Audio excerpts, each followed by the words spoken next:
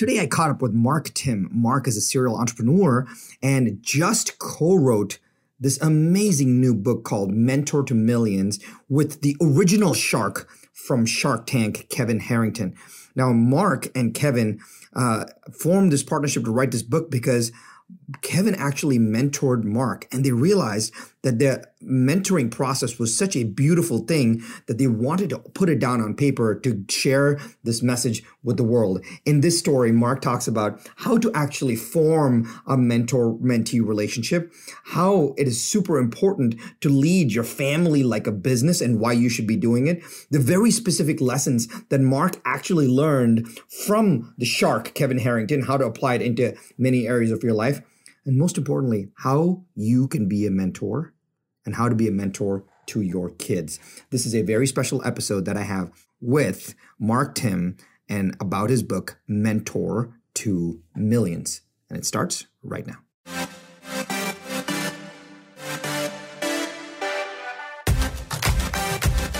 One thing is for certain. Just because it's tried and true doesn't mean it's working right now. So the big question is this: where can you learn what is working right now? The strategies, the tactics, the psychology, and the exact how-to. How to grow your business. How to blow up your personal brand and supercharge your personal growth. That is the question, and this podcast will give you the answer. My name is Sharan Srivatsa, and welcome to Business School.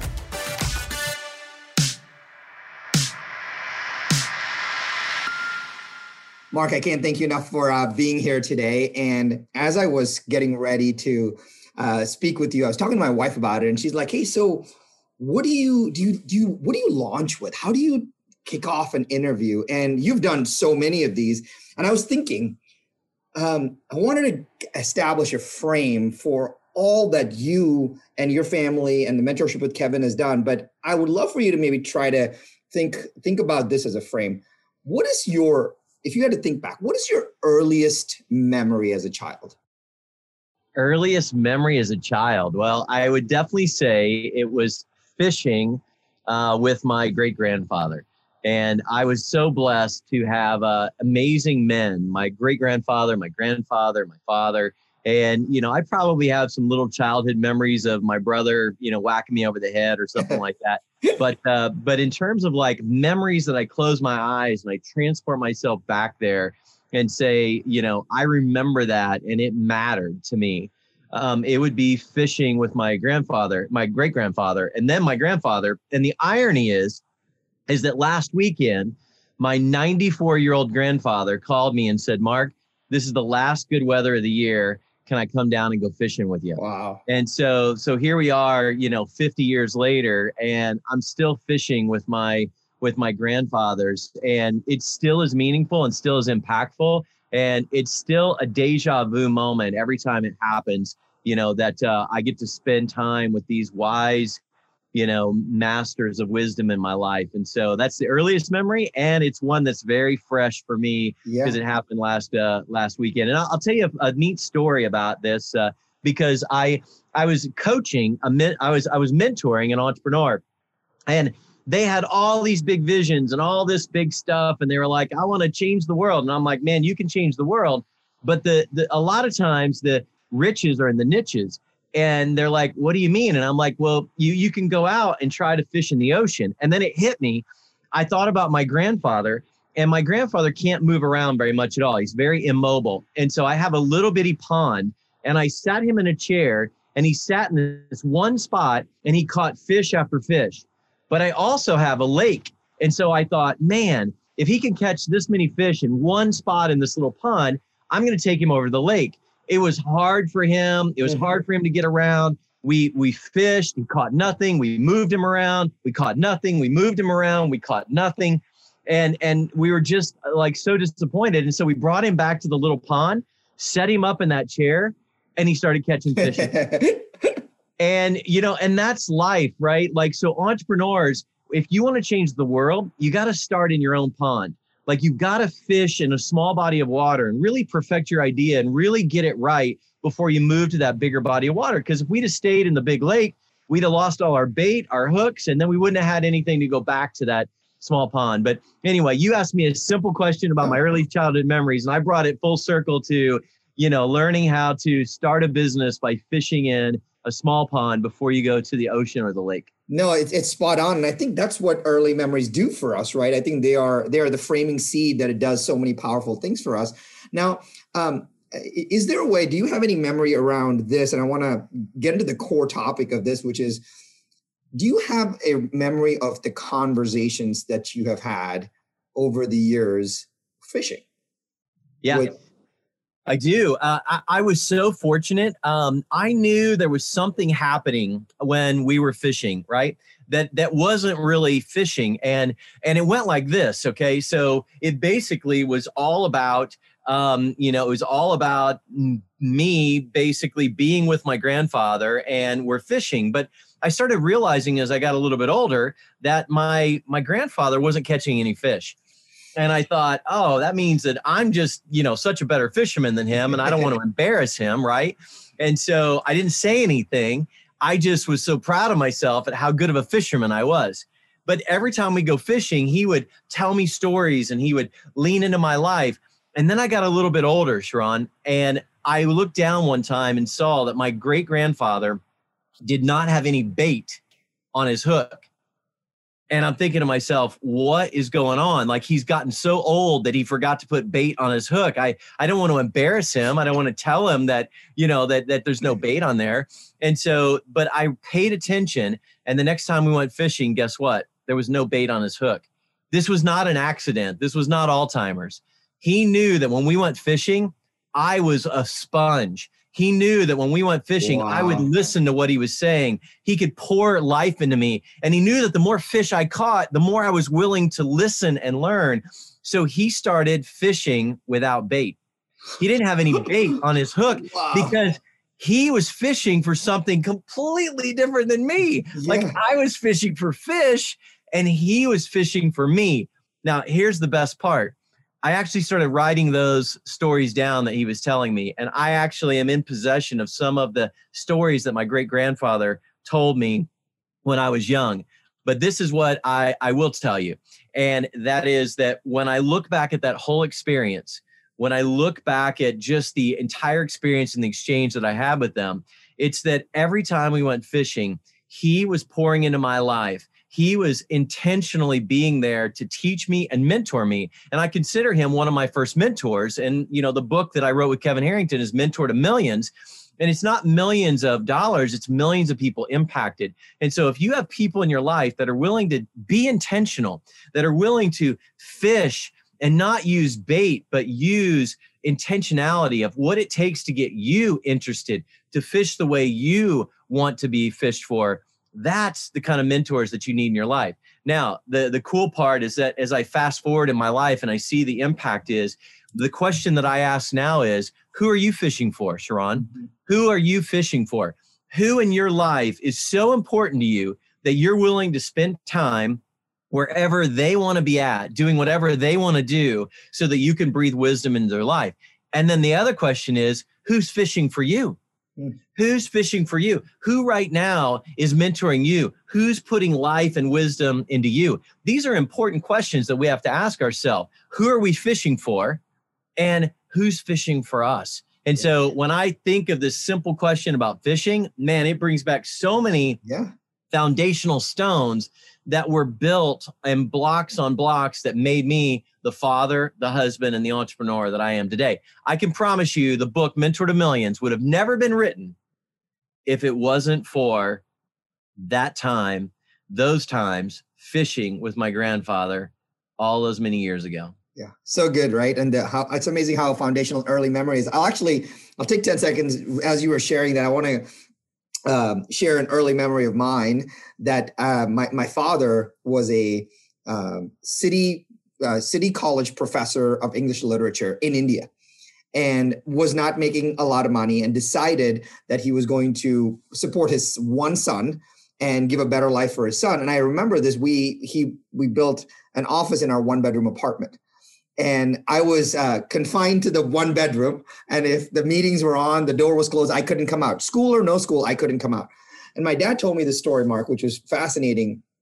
And he said to me one day, his friend's son, who was like 18 or 19 years old, walks into his office and puts in, the equivalent of $10,000, puts in cash on his desk.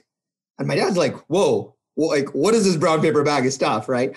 And he said, this kid tells my dad, it is a tradition in my family that that I am required by family heritage to buy apprenticeship because that's the karmic balance. And he says, I've been looking all around. He told my dad, Mr. Srivatsa, it would mean the world to me if you took me out as your apprentice. And I emptied my entire savings account to show you the symbol of my seriousness.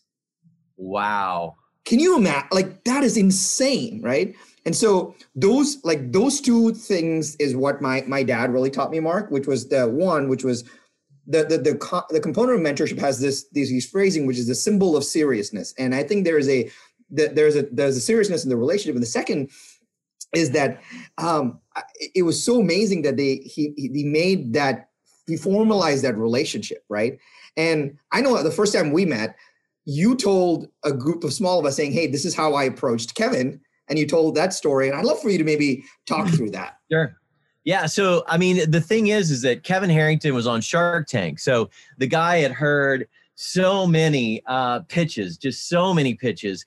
And so I'm like, I want this guy to mentor me. Like, I need to learn how to scale. I need to learn how to, I was successful in business, but not the kind of success that he had experienced. And so I'm like, how am I going to get this guy to mentor me? And so I'm like, it has to be a perfect pitch.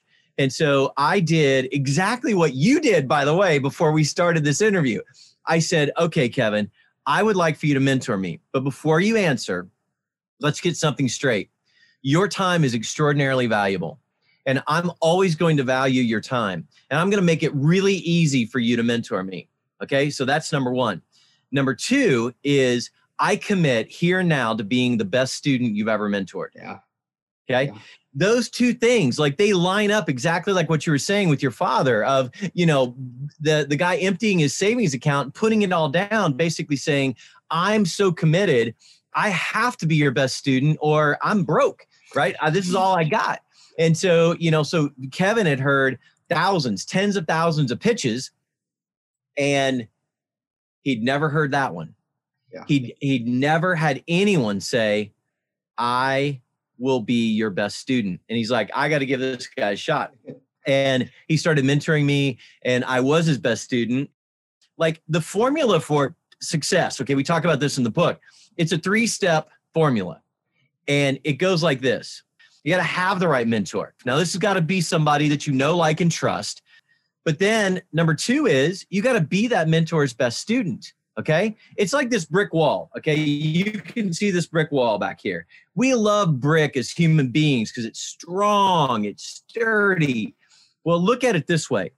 What if the job of your mentor is to take their life's lessons and forge them into bricks, and then they got to pass them on to you as a mentee? Your job as a mentee is to be their best student and collect as many bricks as you can. But even a little kid can knock over a wall of bricks if there's no concrete or mortar in between. So how does that work? How do you lock it in? Well, step 3 is you have to teach what you've learned to other people. Yeah. That's the mortar. That's the concrete. That's how you take the wisdom, the bricks from your mentor, and you form it into a foundation that you can build. You can build a family on. You can build relationships.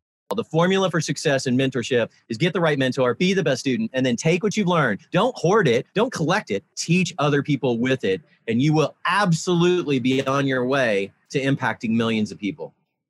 Mark, it's so good. I love your third part of it, especially the teaching component of it back, right? Because that being the mortar. My question is there, when you look back at your time with Kevin, do 1 or 2 kind of lessons stand out as to, wow, if not for Kevin, I would not have learned that? Oh, yeah. So this is, I love, like, there's just some real nuggets that have changed my perspective and me as an entrepreneur. And, number 1 is this concept of aggressive curiosity. Now, another way to say that is that where are the eyeballs? Like, where are the eyeballs? Where are people looking? There's nothing sadder than to meet someone with a great business. I mean, a beautiful business, but nobody's looking at it. Nobody's even looking in that direction. Well, guess what? That business is going to fail. It's going to fail because the eyeballs have to see it. But I can take an entrepreneur with an okay business, put them right in the path of the eyeballs, and they're going to succeed. And what I mean by that, let's be more specific. So you say, Sharon, what's an example of this? Well, right now, like every article I read is about e-commerce. Why? Because the eyeballs are there. The eyeballs are there. Be aggressively curious. Where are people looking? What new habits are they forming that they're not going to undo? I mean, that's a big part. Like my most successful business right now is in e-commerce with products that help people take care of themselves at home when they have aches and pains and bumps and bruises. Why? Because we don't want to go to the doctor right now because sick people go to the doctor, and I'm not sick, but I still have some bumps and bruises and I need to take care of myself. So it's a new habit in the path of the eyeballs. No surprise that business is just doing huge numbers, like massive numbers. Okay. So number two, so that was the first thing I learned. And it changed the way I look as an entrepreneur. So if someone says, hey, I want to start a new business, I say, where are the eyeballs? If that business is in the path of the eyeballs, you've got a chance of being successful. Number two, he taught me the concept of a dream team. Now, what's a dream team? Every entrepreneur, in my opinion, makes the same mistake. I made it for decades. We hire who we can afford. Oh my gosh, what a great concept. We hire who we can afford. Hiring who you can afford is like trying to drive down the freeway looking in your rearview mirror, because whoever you can afford is already at wherever you're at. So hiring who you can afford is not going to take you where you need to go. It's only going to help you stay where you're at. And so a dream team is when you bring onto your team people that are going to take you where you need to go. I could never get a business over $10 million. I'm here to tell you, I know that may sound like a lot of money, but I had multiple businesses doing millions of dollars, but never over 10. I am now on my way to my first $100 million business because of two things, because of aggressive curiosity and because I put a dream team in place that was going to take me to $100 million, not a dream team in place that was going to keep me where I was at. And so Kevin taught me, and by the way, sometimes you got to be creative. Use profit share, rev share, whatever it takes to get that dream team assembled. And it's not always easy. So number one, aggressive curiosity. Number two, dream team. The book is loaded, by the way, with all of my lessons I learned from Kevin, but those two have profoundly impacted me and have changed the way I act as an entrepreneur forever. Mark, that's so good because from the hiring perspective, especially, a lot of people are like, when they say, well, they'll say, this is who I wish was on my team. This is who I wish I could have in my corner. And when they don't ask the question, well, how can I try to make that happen? And I think you answered that in the last part of it. You glossed over it briefly, which was you don't have to write the $400,000 check to get your operator. There is a way to say, hey, for the first few years, can I do a profit share? For the first few years, can we have it aligned? For the first few years, can you take a note? There's so many ways to structure that. And maybe I would love if there's an insight around that. Yeah. So, okay, I'll say it in a different way because I don't want people to get confused. When I was asking Kevin questions about this, he said, let me put it to you this way, Mark. I would rather have 10% of the time of a CFO that would take me to $100 million than 110% of the time of a CFO that's going to take me to $1 million. So good. Okay. So it doesn't mean that you can afford the $100 million CFO. It means you can afford 10% of their time. Right. So it's all about, having the dream team. But if you want to have a $100 million company, you better put a $100 million dream team together or it's not going to happen. And for sure, don't make the mistake of looking at your bank account or your sales and saying, who can I afford? Because what that means is I'm planning to stay right where I'm at. And most entrepreneurs I meet, that's not what they want to do. Yeah, that's so good. Well, this brings me to the who can I afford conversation, Mark. And maybe I'd love for you to maybe talk about this.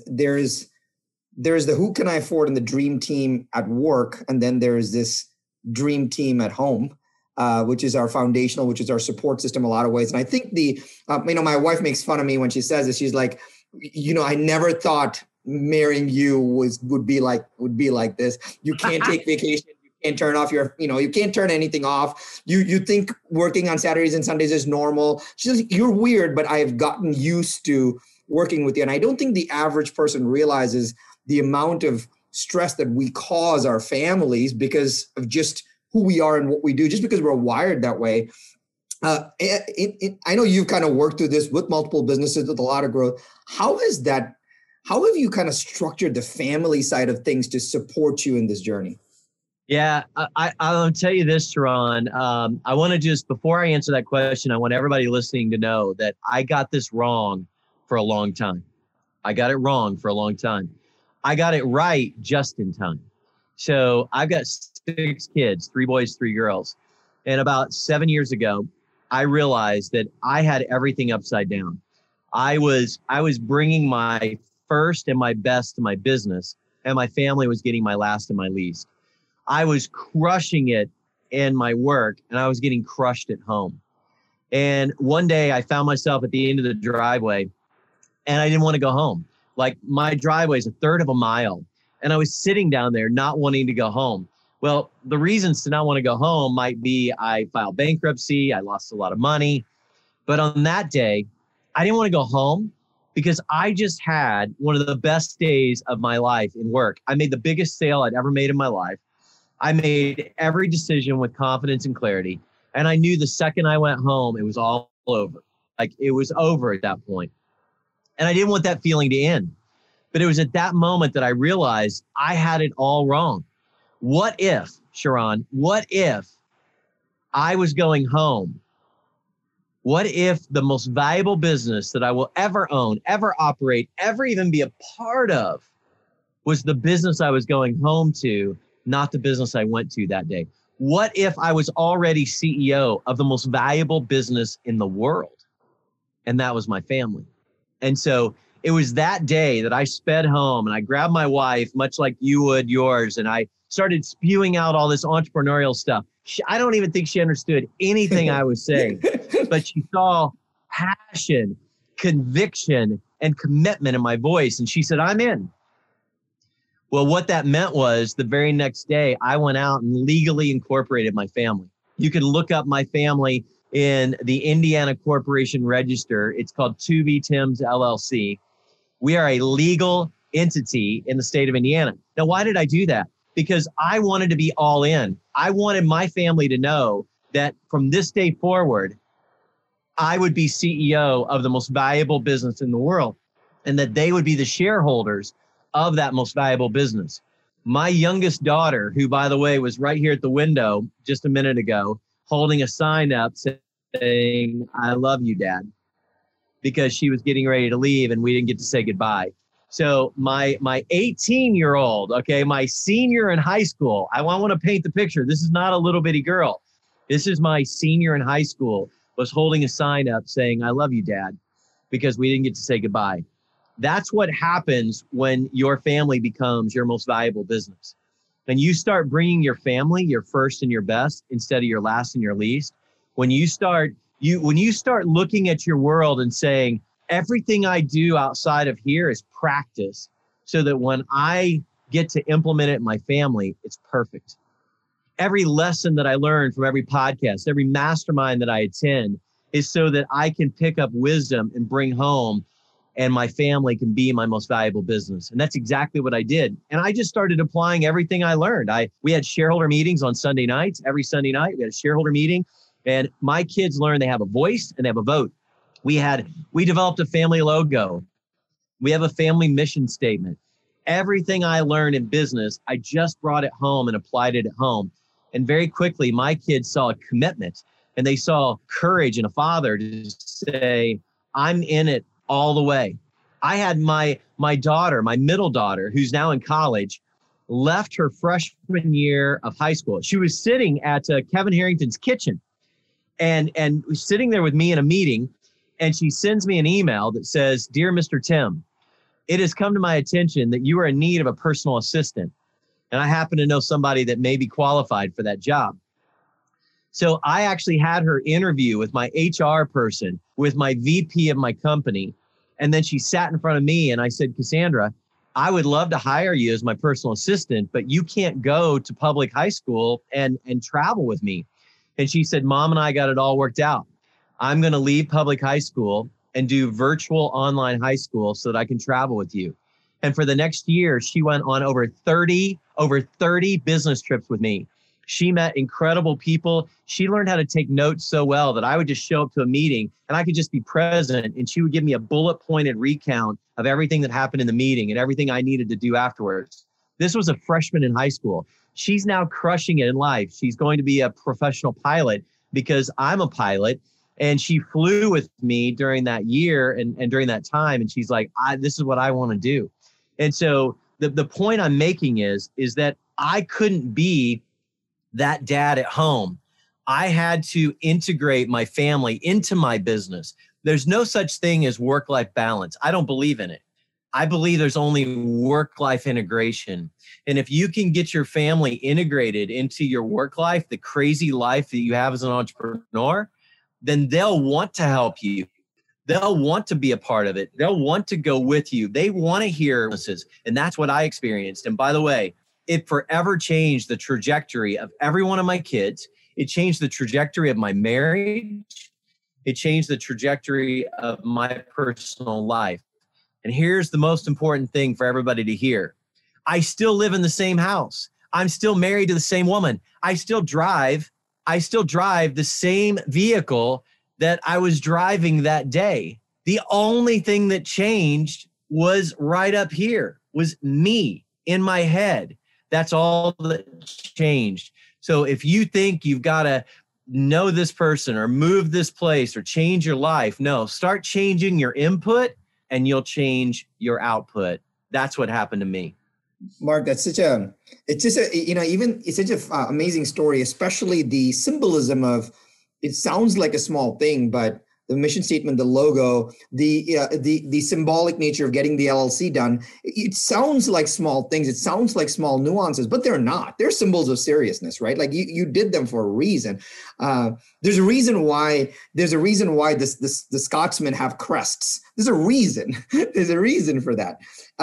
But as you were doing this, like, let's maybe, if you can bring this to life for a second, as you were putting this in play, and I'm thinking about how I would do this, with my family. What came up that you didn't expect, that you had to kind of navigate through? So I told you I had 6 kids. So I think there was a couple kids that I don't know if I'd ever seen them do homework. But all of a sudden, when I started calling family meetings, they had so much homework. Like, they were so busy. Like, they couldn't have time for a family meeting. Like, do you want me to fail out of school, Dad? And so, because it was new to them. Like, are you really committed? Is this a fad? And so there was definite pushback. And so that's my advice to anybody who wants to embark on this journey. First off, you better be consistent. You better be committed, and you better have courage. Now, consistency means that you can't just accidentally do these things. Like, you got to do them on purpose.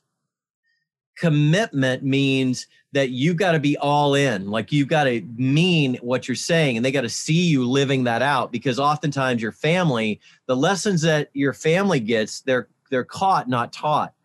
Okay. But the third thing was vulnerability. I sat in front of them and I apologized, being the dad they needed me to be for a lot of years, for not being the husband that I should have been, for missing all the things that I missed and not understanding why it was so important to them. I will tell you, Sharon, that moment I felt weak. I felt like the weakest I'd ever felt as a man. But my now young adult children would tell you, if they were here, that moment on that day was the strongest they'd ever seen their father. That my wife would tell you that she's never seen me stronger or more courageous than I was that day, apologizing and owning the mistakes that I'd made in my life. And once I did that, once I got raw and real, and by the way, it takes far more strength and courage to be raw and real than it does to fake it. If anyone's ever told you fake it till you make it, they're lying. That is just that's just a scapegoat, right? It takes real courage to be strong, or to be raw, to be real. That's strength, okay? Not faking it. And so in my life, I had to go down this journey was not easy. Okay. I make it sound easy. It was not easy, but it was worth it, because what ended up happening as a result of this commitment is that I demonstrated to my kids, I demonstrated what it was like to be vulnerable and what it was like to be real. So when my kids became teenagers and I needed their raw and real, they saw what it looked like. They knew that I was there for them, and they weren't afraid to ask me. That they picked me to be their coach and mentor because I demonstrated vulnerability. And I had to have them hold me accountable. Like, if you want to change something about yourself, just ask one of your kids to hold you accountable. Like, I wanted to stop looking at my phone when I was putting them to bed. So at one of the family meetings, I said, if I look at my phone when I'm putting you to bed, you have permission to take my phone. Wow. Do you know how many times I lost my phone? Like, more times than I could even count. And it was embarrassing every time. But over time, I learned how to be present. I wasn't perfect. I just learned how to be present. And I needed my kids to hold me accountable, because guess what? I wanted to be present. I just couldn't do it on my own. And so my kids held me accountable. My wife held me accountable. But here's the cool part. They saw what accountability looks like. So when it was my turn to hold them accountable, they were ready. Yeah. And they were okay with it. And so, so it's not the do as I say, not as I do. It's do first, and then they will follow. Actions speak louder than words. And so there was a lot of this journey that was this was an experiment. I wasn't even willing to talk about this for years because I was afraid that this was going to fail.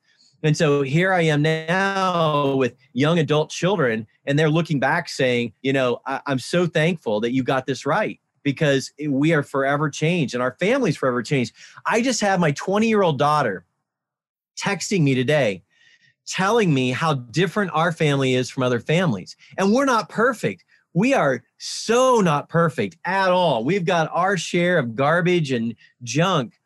But she's like, the way we talk to each other, she's like, I can tell you anything. And here's what she means by that. Not that she can tell me anything and I won't judge her, but she can also tell me when I'm screwing up. Like, right. She can say, Dad, that was not right. Like, you need to do this differently. And I'm not gonna be defensive. I'm gonna listen to her. I'm gonna value her. And in the same way, I can do the same for her. But my point is that when your family gets your first and your best, when you're practicing in the outside world so that you can perfect it inside the walls of your home, that's when your journey goes on a whole new path. And I hope everybody listening is willing to try that path out, because I'm here to tell you that you won't regret it. Yeah, Mark, that's so good. I have one bring it to life question on this one. I as I'm listening to this, I'm like, whoa, this feels like I need to get this right up front before I even bring it up to the family. I need to have thought through this. I need to have a no different than I was starting a company. I need to have a plan in place. I need to have myself gone through some homework and some direction and some visioning before I present this as a collaborative idea. How much work did you do? Did you create an artifact? What did you do before you presented this? Okay, so remember, I was sitting in my driveway and I had this epiphany, and I went home and I knocked my wife over with this idea. I incorporated the family. I held the first couple of family meetings and they were disasters, like complete disasters. And I'm like, okay, I can't just bull into this like I do business. I've got to really sit down and I've got to write a framework for what does it, and if you've ever incorporated, you have to have an articles of incorporation and an operating agreement. And so I sat down and I actually crafted out what the articles of incorporation of our family business would be and what the operating agreement would be. And I sat down and presented that to the family, and it gave some context. And the spirit was, your vote matters and you have a vote, and your voice matters and you have a voice. And that's kind of the most important important thing. And our family we weren't put on this earth by accident. Like, we're supposed to accomplish something meaningful. We're supposed to do something special. And how cool would it be if we embark on this journey and we figure this out together? And like, that's when it started to gel, and that's when it started to take shape. And so, and in fact, I wrote an ebook on this concept. It's called Win at Home Like You Win at Work. And if anybody wants to go to marktimm2ms.com /gift. My team put together a little thing that you can have that ebook, and even my family meeting guide, if you want it, that it helps people have family meetings, because that's kind of the foundational starting point for every family. And so, so that's I did it the hard way. I did it the long way. And, and I want to put some resources in place. And that's why in the book, Mentor to Millions, every lesson that I learned from Kevin Harrington, at the end of the chapter, I turn around and I show how that business lesson can be applied at home. I show you how, even if you don't have a business, you can read Mentor to Millions and you can apply everything. If you have a family, if you don't have a business, you got a family, just apply it to your family. Start there, and then let it percolate out into a business. Yeah, that's awesome. I have one foundational question, which I think this is almost a, hey, Mark, help me type thing, right? How does, with all the, not only have you been mentored, you've also been a mentor to so many people. If you had to pick off a few things that a good mentee does well, and I mean just mechanically, what does a good mentee what does a good mentee do well, so that I can kind of stack those wins? So what would be a few things that you would share on that? Well, I already gave you the first step, which is, if you're going to have a mentor, you need to commit to being their best student. And what does that mean? What that means is that you make it easy for them. You take notes, you capture the wisdom, and then this is the part that most mentees screw up. You implement it right away. Like on your way home from your meeting, you're implementing, you're acting on it right away, because there's nothing more frustrating as a mentor than to give you good advice and you don't act on it. Yeah. And so, act now. Act on it, even if you're not even sure you believe it. Because if you act on it and it doesn't work, then you can go back and say, I tried it and this is why it didn't work. But if you go back and say, yeah, I'm not sure about that, so I didn't try it, or I'll try that next time, your mentor is done. They're tapping out. They're like, they don't have time for this. And so if you've got a decent mentor, they're probably busy. So be their best student, act on the advice that they're giving you, and do it quickly so that you can. Don't be afraid to fail. I mean, I think it was Brene Brown said, you can learn more in 10 minutes of agony than you can 10 years of bliss. And so don't be afraid to fail, right? And so act on it, even though you may not have it perfect, but you're going to fail, and then you're going to take that failure to your mentor, and they'll help you. But then the third thing, okay, is you got to be willing to teach it to someone else, right? I mean, that is the secret to any successful mentee is you learn the wisdom, act on it right away, fail a few times, learn from those failures, but then teach it to someone else. Because if you don't teach it to someone else, it's worthless. It won't lock itself in. You'll just be a collector of wisdom instead of an exponential impactor in this world. Mentor to Millions is about impact. It's about how many people do you want to impact in this world? And the fastest and biggest way to impact is mentorship. So that's kind of the secrets to success. And by the way, a couple secrets to getting the right mentor. Make sure you find a mentor that's failed. Like, if you've got a mentor that's been successful and they've only done one thing, they're not going to be a good mentor. And they probably aren't going to let you fail. A good mentor lets you fail. A good mentor, and by the way, a mentee and a mentor both need this in common. We were given 2 ears and one mouth. We need to listen. A good mentor listens. A good mentee listens. Okay?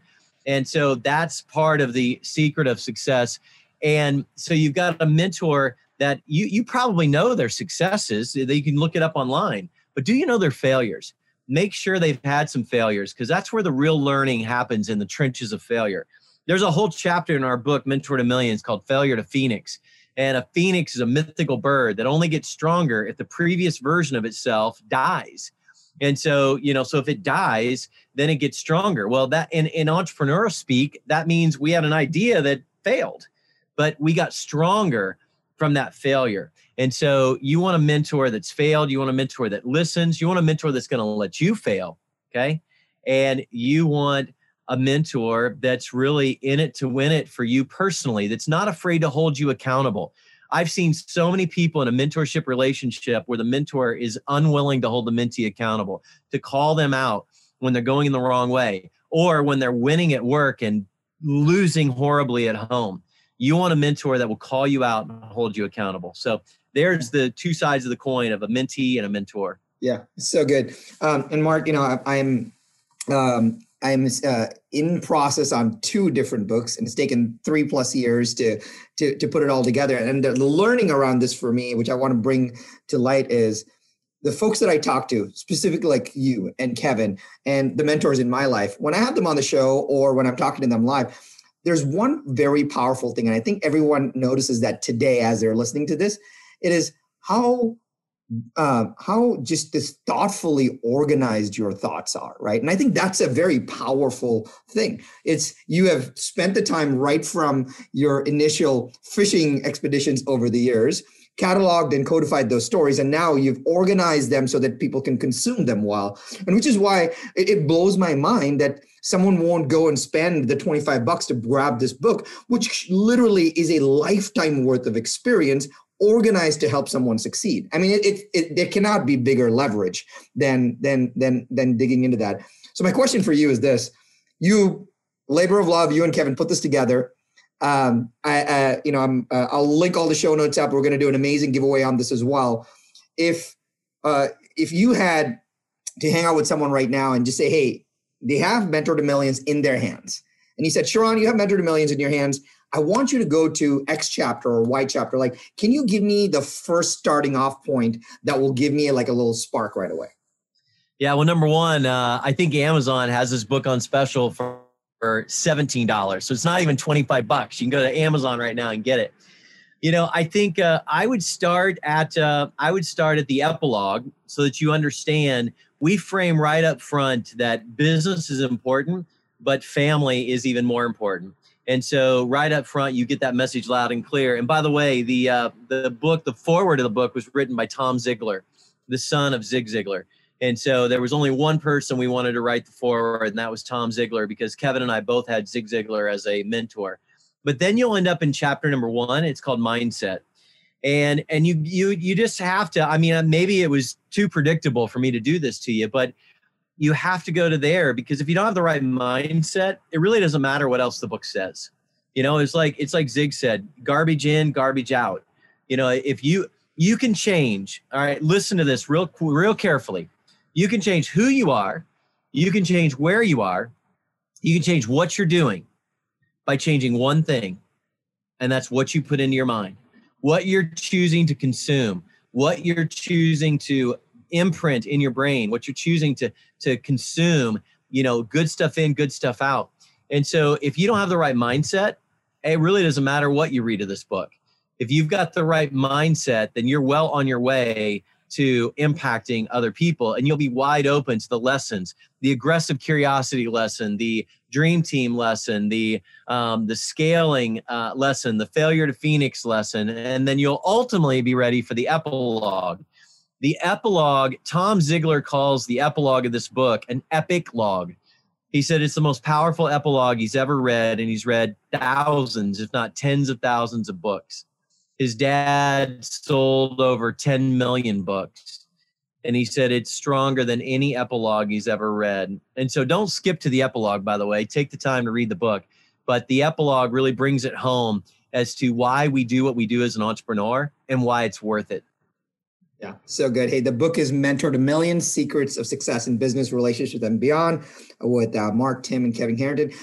Mark, where beyond the book, going and grabbing it, which we talked about being the gift that they can give themselves and their families. Any other resource that you want people to kind of jump on so they can get a little bit more? Where should people go? Yeah, people, if you're into the family message I shared, you can certainly go to my website, marktimm.com.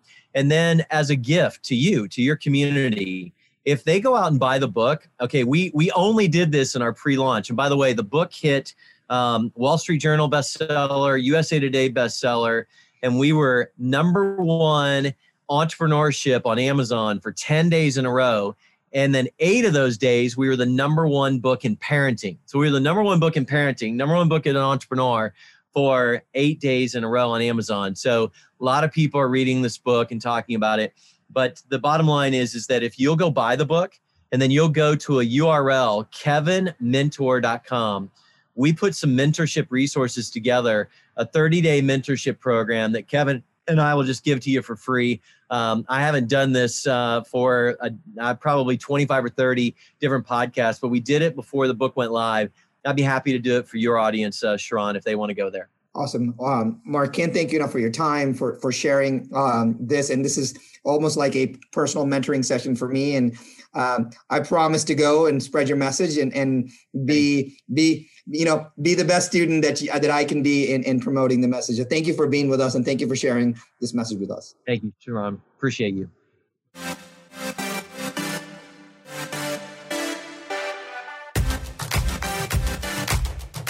Hey, Sharon, I have a cool gift for you. I took some of my best ideas from the last 20 years and created a 5-day MBA. It's quick and action-packed that you can listen to on the go, just like this podcast. And I want to give it to you for free, just as a thank you for listening to the show. No fluff, no gimmicks, just pure actionable ideas for you to use instantly. You can grab it right now at businessschoolshow.com. That's businessschoolshow.com.